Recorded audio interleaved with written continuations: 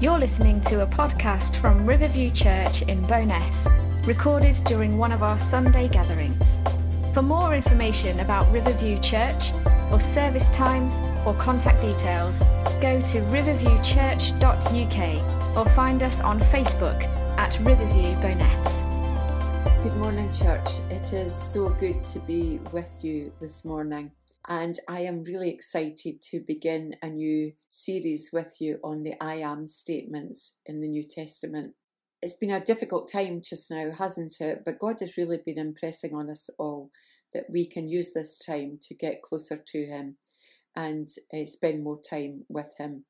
So I was really drawn to these statements, and I was really struck by the fact that these statements come from a God utterance in the Old Testament, so that when we consider the name Moses was told by God was his name, the I am statements of Jesus bring a whole new dimension to what Jesus was really saying about himself.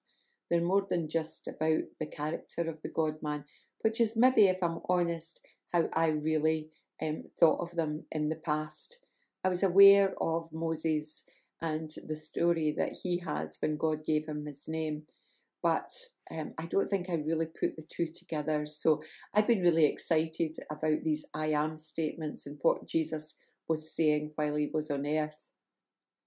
So we were introduced to Moses right at the start of the book of Exodus and in chapter 2, and we probably all know the story of Moses really well. I think it's a story that is used in schools, and we all probably know something about Moses, even if we haven't been brought up in church. But we'll know the story of his birth and the fact that he was hidden in the bulrushes, and the princess took him to bring him up in the palace. We know about him fleeing to Midian because of what he did to an Egyptian. We know about his marriage to Zipporah and the birth of his son. And then everything comes into play because he has this encounter with the living God, and he's called to return to Egypt and lead the children of Israel out of slavery and into the promised land. And I am so blessed to realise that this was when Moses was a really old man. Oh, shouldn't say that though, because we've got quite a few people who are turning his age this year, and I don't really think about them as being really, really old. But it goes to show that God can use anyone from any generation, and that he has plans and purposes for us all. So Moses is 80 at this time, and he hears God speak from a burning bush which isn't being consumed by flames, which all of us would say was quite extraordinary. So he sees this burning bush and he realises that nothing is being burnt. So he goes closer, and of course God calls to him because he wants him to lead the children of Israel out of Egypt. Moses, we remember as a great leader, but he was also a very reluctant leader. He was not seeking any kind of leadership role. He avoided it at all costs. In fact, even when God was speaking to him about becoming the leader, he was not for it whatsoever and tried to pass it on to someone else. So first of all, we see that he's worried about how he could ever go to the mighty Pharaoh. And, even when he's given assurance that God will go with him, he's then worried sick about why the Israelites would ever believe that he's a credible man who has really heard God speak. And God gives him, to reassure him, his name, God's name. He gives it to encourage Moses that they will listen, because he says, I am is the one who is sending him. God says, this is my name, the name for which I am to be remembered from generation to generation. We read that in Exodus 3 and 15. And that's exactly what he was called by the Israelites down through the ages. I am. What does it mean? It means nothing and no one else. No one is like him.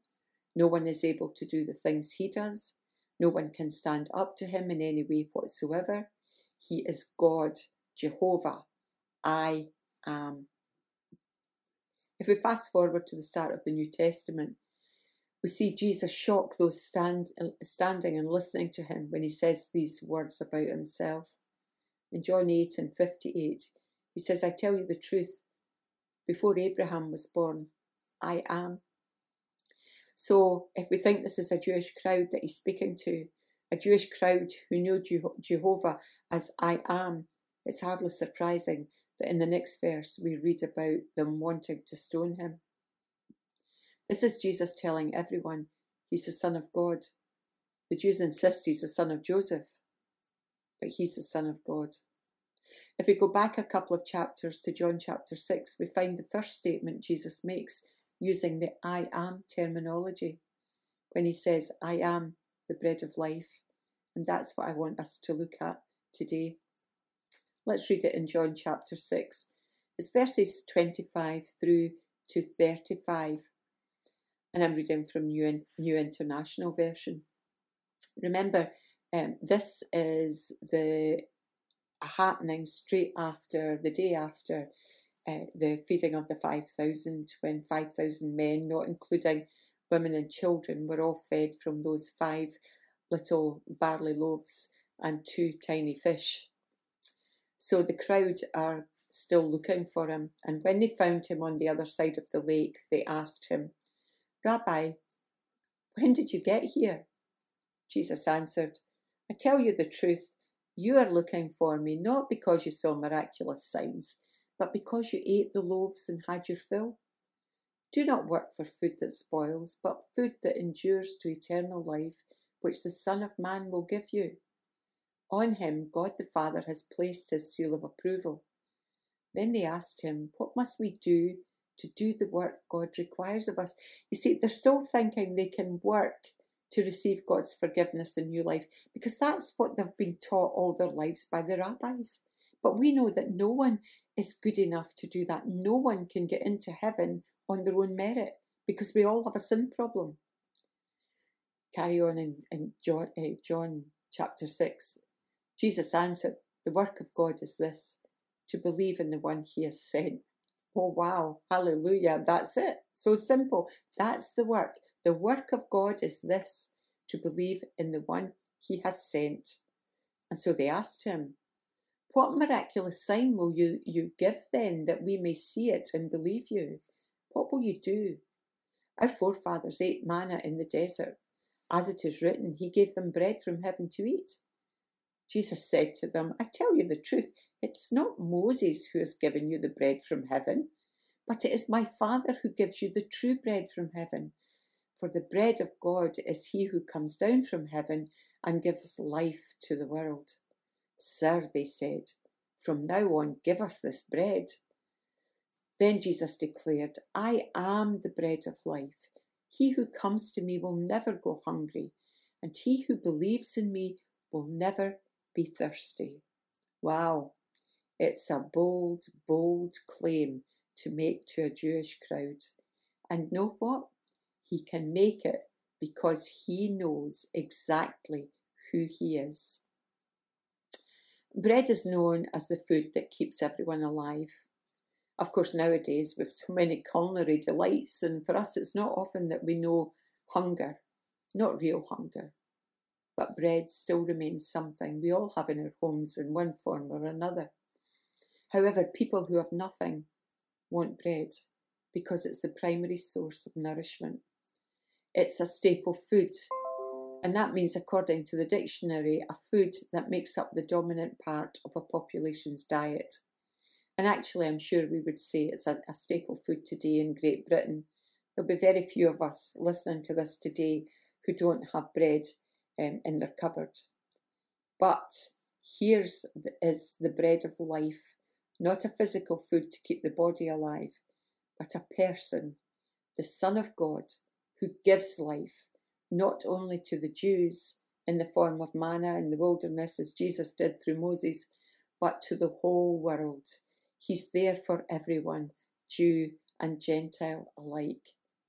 Food for the body sustains the body, but the food Jesus is talking about gives life in abundance, gives life, eternal life. These words enshrine the essence of the whole of Jesus' message. He's coming with the answer to the needs of the human heart. The human heart in Jesus' day, the human heart in our day. He has the answer to all our needs. I said that we in Britain today have so much food to choose from. But think of this. It's highlighted by Bruce Milne in his commentary on John's Gospel, and I thought it was really telling. He says caviar, like cake and confectionery, is for the few, but bread is for all. Jesus' claim to be the bread of life is universal. He is for absolutely everyone, regardless of who they are. So I'd like us just to think for a few moments about what that means for the world today and how it really applies to us in 2021. And I've got 3 points I want to make for you. The first is Jesus is the source of life. He brings life. The second, Jesus is the sustainer of life. And number 3, Jesus gives satisfaction in life. So number 1, Jesus is the source of life. If we look back at John's Gospel, right at the beginning in chapter 1, he talks about the Word. Verse 3, he says, through him all things were made. Nothing was made that has been made. And he says, it's Jesus who's the Word spoken of here. And he was with God in the very beginning. All things were made by him.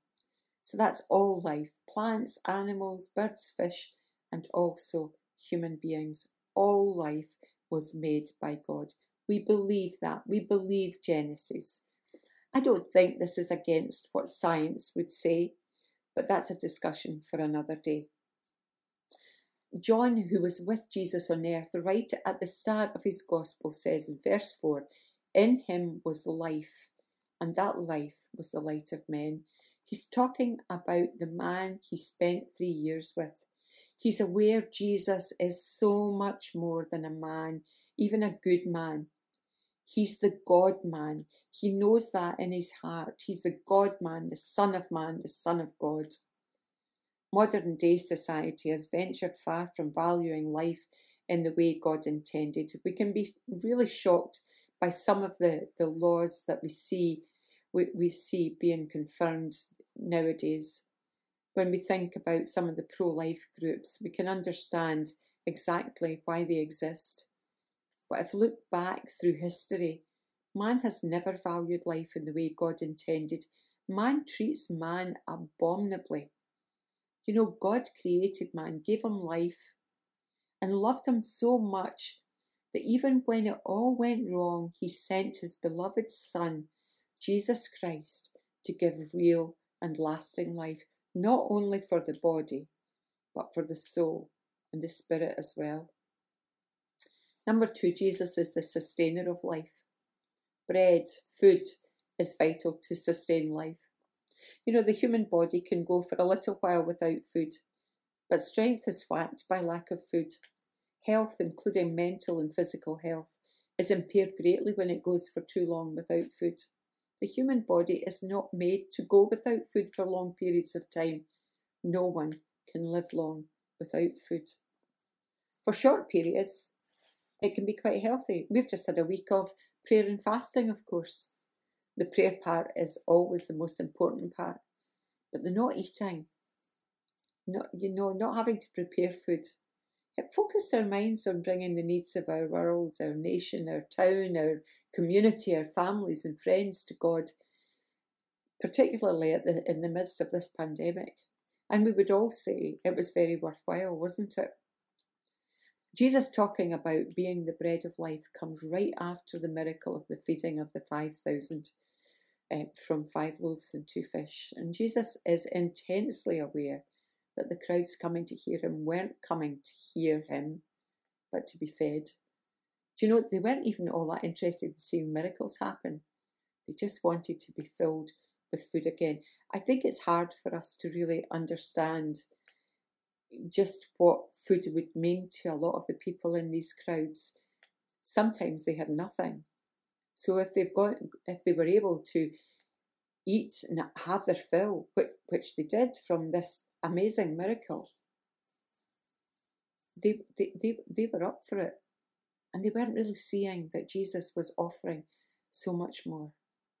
Of course, eating is very necessary, but Jesus wanted them to be more concerned about having food that endures and brings eternal life.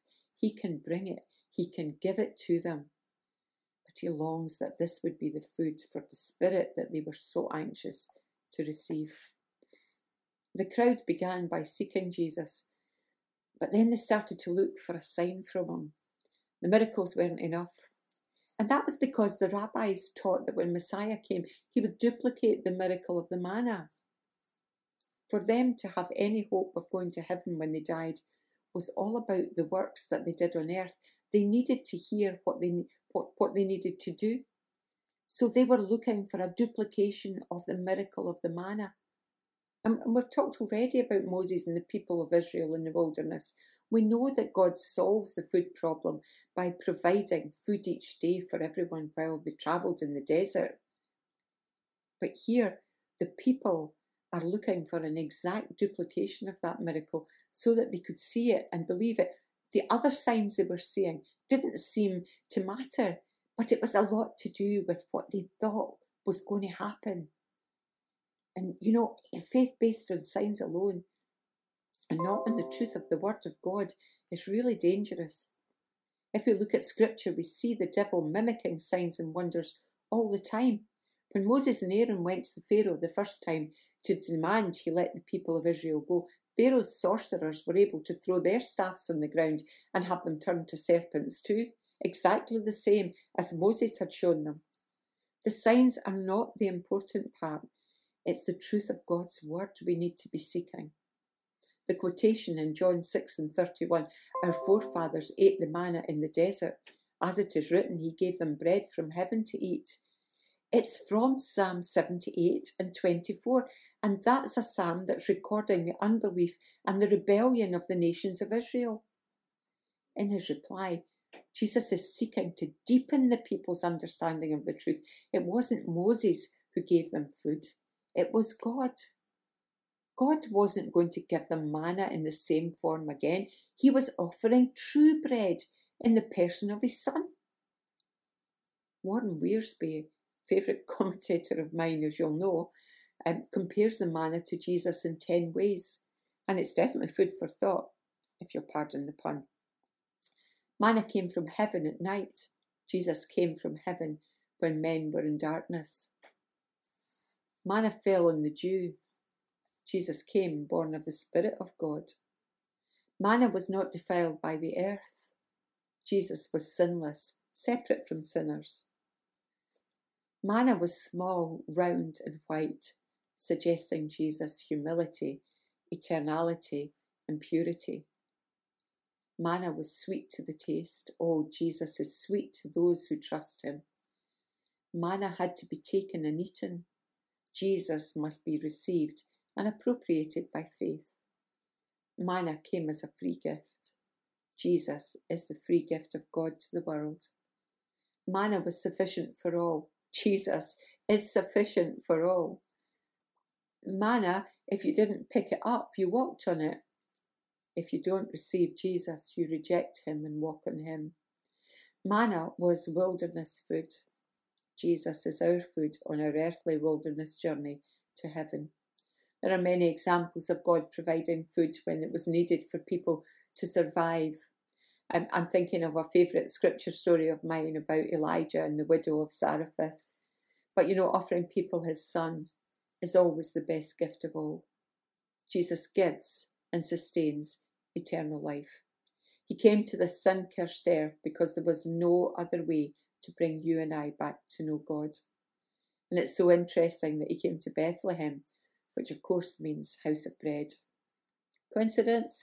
No, of course not. God always has such a mighty plan of grace.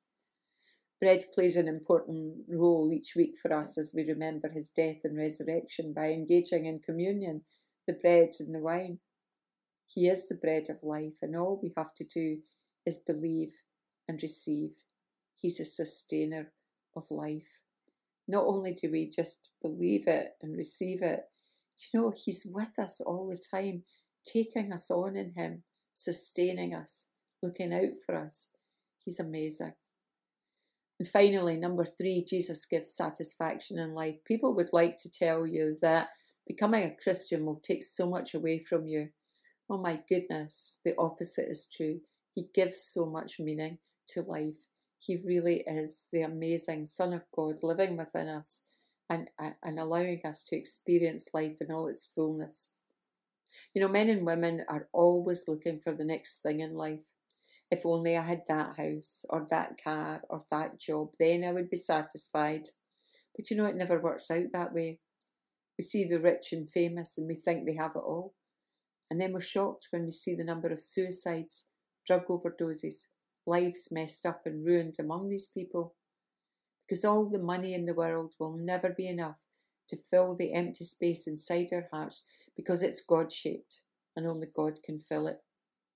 And we know that when we're on this side and we realise that we know God, we know that satisfaction in our lives, even when we don't have much, even when things are not all going our way, we know that He's for us and He's with us. He's the only one who gives life, who sustains life, and who gives eternal satisfaction. Coming and believing was so simple for that crowd. Coming and believing is so simple for all of us today. There are no gimmicks. There's no complicated religious ceremonies. There's no complicated rituals.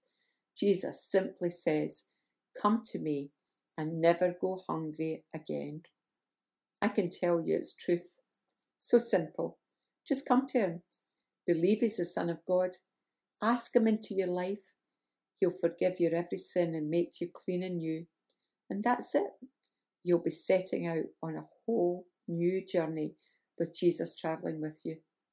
So many people think having eternal life depends on doing good things, just as the Jewish people thought in Jesus' day. But Jesus says, "Come to me." That's all. You will never be good enough to win a place in heaven, because we all have a basic sin problem. But Jesus is the Son of God, and He, the sinless one, has done it all for us at Calvary. And now He simply says, "Come." John 6:35 is the first of the 8 "I am" statements in the New Testament. God revealed Himself to Moses by name. I am. God is the self-existing one who is, was, is to come. In Revelation 1 verse 8. When Jesus used the term I am, He was definitely claiming to be God. Every time Jesus says I am, He shows He is God. And I look forward to sharing the next one with you soon. So may God bless you and encourage you as you hear Jesus say to you, "I am the bread of life. Come." Make sure you respond to Him. Eternal life depends on it. Amen.